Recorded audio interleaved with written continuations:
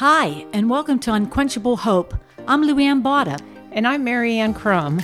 Ladies, we know it's hard to hang on to hope in a world that sometimes seems bent on stealing it, but it's not impossible. So stay tuned as we tackle all kinds of issues and talk about how, no matter what this world dishes out, you can live with unquenchable hope. Well, hi, everybody. I give Lou a hard time a lot because she could name drop if she wanted to, but she doesn't want to and she won't. But I have a couple of name dropping stories too, and I'm just so full of pride that I will tell you those. Larry Bird, the basketball player, right? Yes, absolutely. His wife, Dinah, was a childhood friend of mine. We didn't stay in touch, but I used to hang out at her house for a couple summers. So. That's very cool. Okay, but here's the weirdest one. Okay, wait till you get a load of this name dropping. All right, so this elderly couple lived next door to us when I was growing up. They had a daughter, and their daughter was about the age of my parents. Okay. So, I didn't really know her. I would just see her when she would visit them. Oh, yes. All right. She was adopted, and Okay. this couple, he was an architect, and they had some prominent connections and whatnot. After she died, a lawyer came and explained to a really good friend of my parents that he felt like somebody else needed to know this, that she was the biological daughter of, drumroll, Amelia Earhart. Oh my gosh! Get out, right? Oh my Now, gosh. unless this guy is a pathological liar, it all makes sense because yes. she did have this period of time where everybody thought she was pregnant. Wow. And went to this home in Chicago, and Wow. that's where these people adopted. When you look at her picture, she looks like her. That is. That not crazy? So that's what it was her? You Nobody don't know. knows for sure. Wow. That's very cool. I know. I mean, it could just be bogus, No. but I think it's real. But we are going to be beginning a series now where we're going to be dropping some names that just leave all of those in the dust because they are infinitely more amazing than any celebrity that we could ever talk about or know. We're going to talk about the names of God. If you're not familiar with this is an awesome subject to study in the Word because it's not that God had multiple personality disorder. That's right, yeah. It's just that he would reveal himself at different times to different people, and either they would give him a name that had to do with the situation that he intervened in. Yes. Yeah. Or sometimes he wanted to be called certain Well, names, I think it makes him really personal. While we were Yeah. doing this study, I was telling Marianne before we got on, it made me come alive inside to know who he is by those different names. And that's who we can call upon when we are needing him in Yeah. those certain situations in our life. It's perfect. It's wonderful. I have this big cross stitch back there in my office that has all these names of God. And I love it. when I'm praying, a lot of times I will refer to that. Yeah, that's right. And use those names. Well, if I could say, anybody that's listening, if you can grab a piece of paper and pen to be able to write this down, whatever you get, and learn how to pray to that name. And it's not a different God. No, it's not a different God. It's just different who he is, his character. Right, his character, exactly. Yeah, That. and Marianne's, she's done amazing studying on all this, so Well, it's one I'm of my gonna be favorites. learning too. It's one of my favorite subjects, and just because it meant so much to me. Right. Because when you read the English version of the Bible, we see Lord, we see God. Usually that's it. In the Hebrew, these names That's right. come out. that Lord could mean El Shaddai. Yeah. That Lord could mean Adonai. One interesting thing in Bible times, a lot of times they would name their babies just according to what maybe they looked like or some character attribute. They didn't pick their baby names out of a book. Sometimes they would just make them up according to what the kid looked like. So I asked Lou, so what do you think your parents would have named you if they subscribed to that theory of baby naming? Well, actually, I had a chance to think about it because that would have been a spur of the moment, I would have been dumbfounded. But probably big eyes, because my eyes were really big. Yes. Oh, and I told her I would have been named, because sometimes they were negative names, right? I would have been named Boxhead because Boxhead. I had the most square head, or Frankenbaby. It's like if I had I'm going to show you my picture sometime. If I had bolts coming out of my neck, it would have been perfect. I looked like a little me Frankenstein. I mean, a cute Frankenstein, but nevertheless. Anyway, that kind of fits in with the names of God, our personal reflections of God's character, who he is, his attributes. And that is so incredibly important. A.W. Tozer said, what comes to your mind when you think about God is the most important thing about you. And it really is. And so for me, studying the names of God really did help to expand and shape and form what I think about God. Yes. And that affects everything. That does. About our spiritual walk, Yes. how we relate to him. It's just layer upon layer upon layer of revelation about who God is. Yes. The fact that he would even want to reveal himself to us is incredible. The guy studied this years ago. Kay Arthur has a phenomenal book. Yeah. I have it with me. Yeah. And it's a wonderful book about the names of God. It's actually called Lord, I Want to Know You. This thing is underlined, circled. It's a little bit of a study. I came to life in that. You can even just Google the names of Yes, God, and correct. there's some fabulous articles and Yes. information out there. And there are some names that we won't probably get to. No, There's correct. just so many of them. But we are going to pick out some ones that we think are most meaningful to us and hopefully to you too. When I started studying this, I realized how many verses talk about the name of God. And one of my favorites is Proverbs 18:10. And it says, the name of the Lord is a strong tower. The righteous runs into it and is safe. And in ancient towns, they would oftentimes have the walls around the town. In the middle, they would have this strong tower Yes. that if an enemy was going to attack them, they would all run into this tower. So there's really a strong visual image there. I guess if you grew up in the 60s like I did, it would be a fallout shelter. Oh, yeah. Yes, correct. Well, okay, so how do you run into a name? The name of the Lord is a strong tower. Well, you can't run into a name, but you can run into the truth of the character of God. Of that name. Yeah. We used to sing that. Proverbs. name of the Lord is a strong tower. All right. Righteous run in. Y'all are missing it. She's doing hand motions. Oh, no. here. I mean, come on. And I never thought of it like that. By studying these, every single part of his character is a piece that you would want to run to. Yeah, when they were When feeling they were- threatened or correct. scared Yes. or under attack. So good. Yep. A couple more. Psalm 124:8. Our help is in the name of the Lord, who made heaven and earth. And it's just interesting. It didn't say our help is in the Lord, although it is. It says the name That's of the right. Lord. There's just so many verses that indicated to me this is an important topic. Yes. There's something here that we're supposed to be looking at. Psalm 9:10, those who know your name will trust in you. For you, Lord, have never forsaken those who seek you. Oh, I love it. And the last one I'm going to mention is Isaiah 50:10. And I can put these verses in the show notes. Yes, I think It says, who is among you that fears the Lord and that obeys the voice of his servant, that walks in darkness and has no light? Let him trust in the name of the Lord and rely on his God. And I thought about how so many of us right now are in a period of time that feels like darkness. Yeah. And Yes. that's what this verse says. Who is among you that walks in darkness and has no light? Let him trust in the name of the Lord. that's good. So it's very relevant It's very to relevant now. to where we are. You know, that when Yes. we fear that the economy's going to crash, we go to Jehovah Jehovah Jireh. Jireh. The Lord is will our- provide. Right. So this is very practical stuff. Yeah. But as we're recording this, we are in the Christmas season.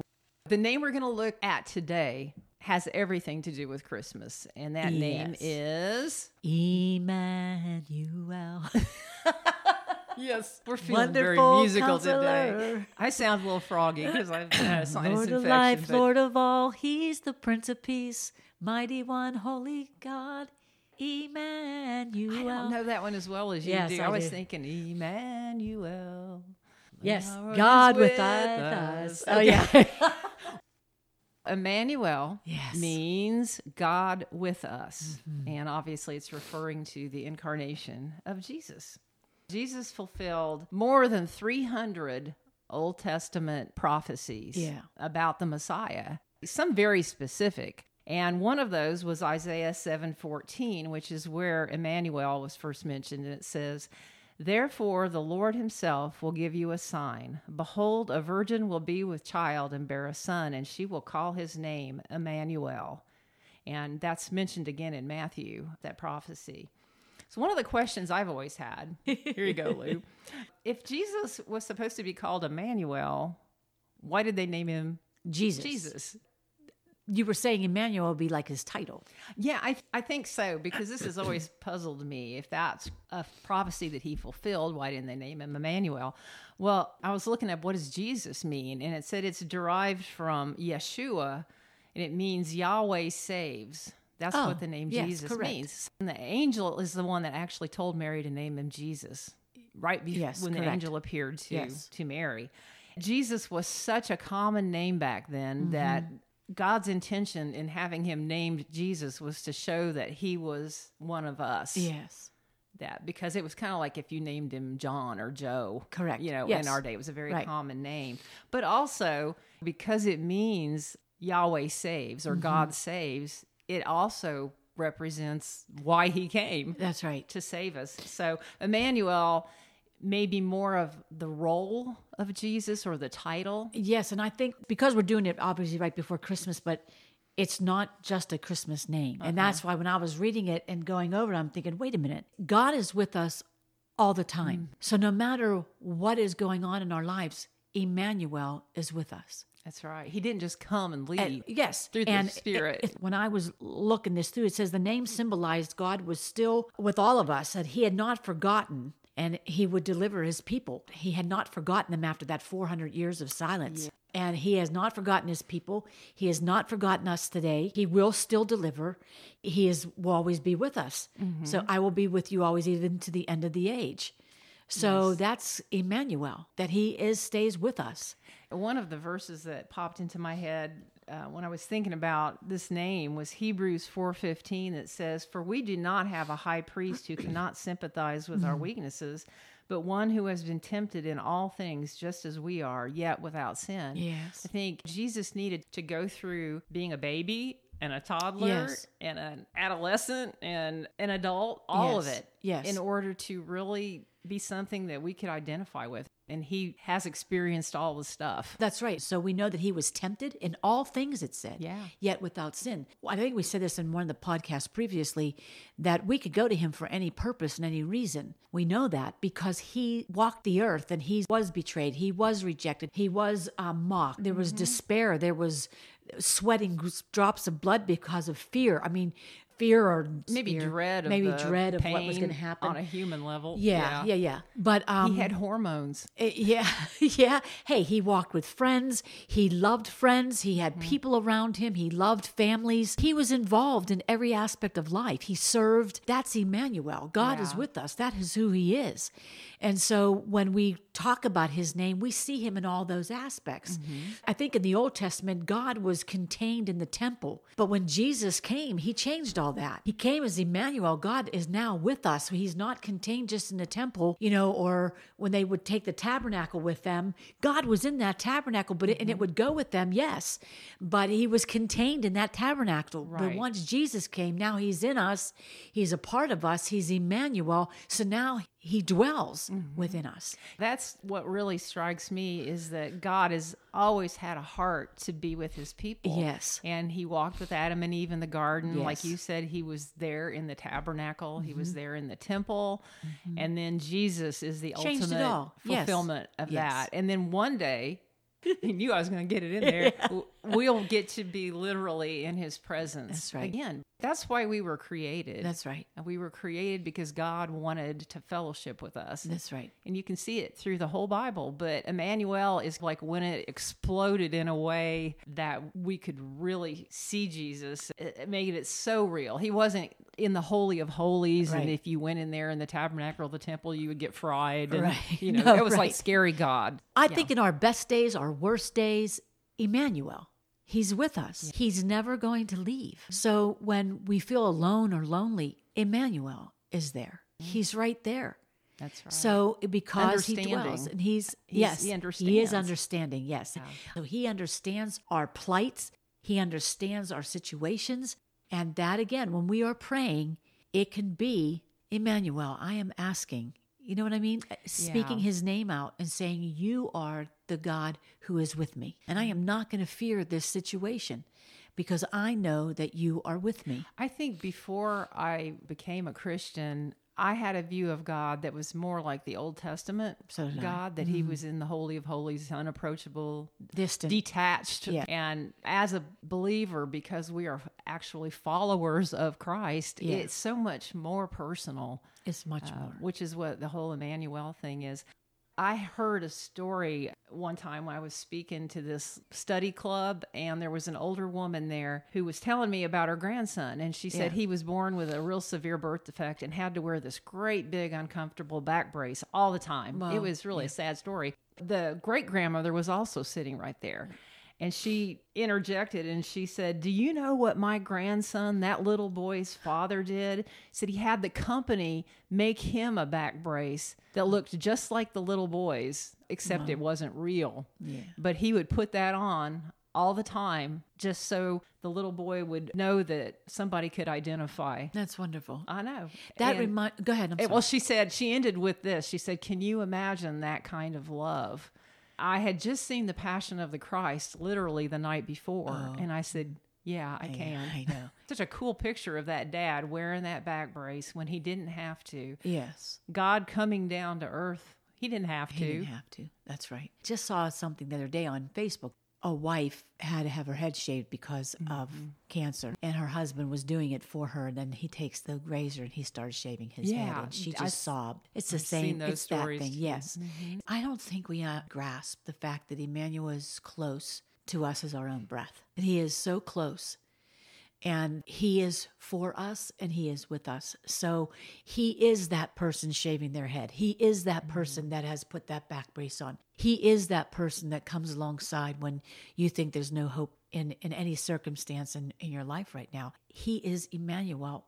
I don't think we sit long enough to grasp these names of who he is.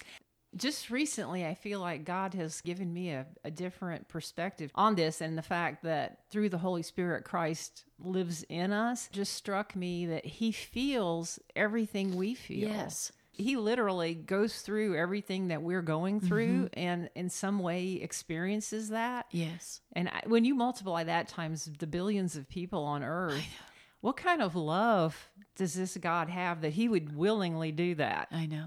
That he would come down here and then not just leave again, but through his spirit, dwell, endure all the things we're enduring. When we're sad, he's sad. When we're happy, he's happy. All the emotions. Yes, there's no other God, obviously, like that. There's no other God that truly helps his people as Jehovah. That's right. There really hasn't been. When I grew up, you always thought that God was this picture that God wants us to clean ourselves up before we came to him. But Immanuel shows us that all changed when he came. I'm suspecting that name means once Jesus came, not that God wasn't with those in the Old Testament. We all know that that's not true because we can read the Old Testament, we can see his presence. But once Jesus came on the scene as Immanuel, we always have God dwelling with us. In the Old Testament, the Spirit would come and go. It would leave people, so it would come and go.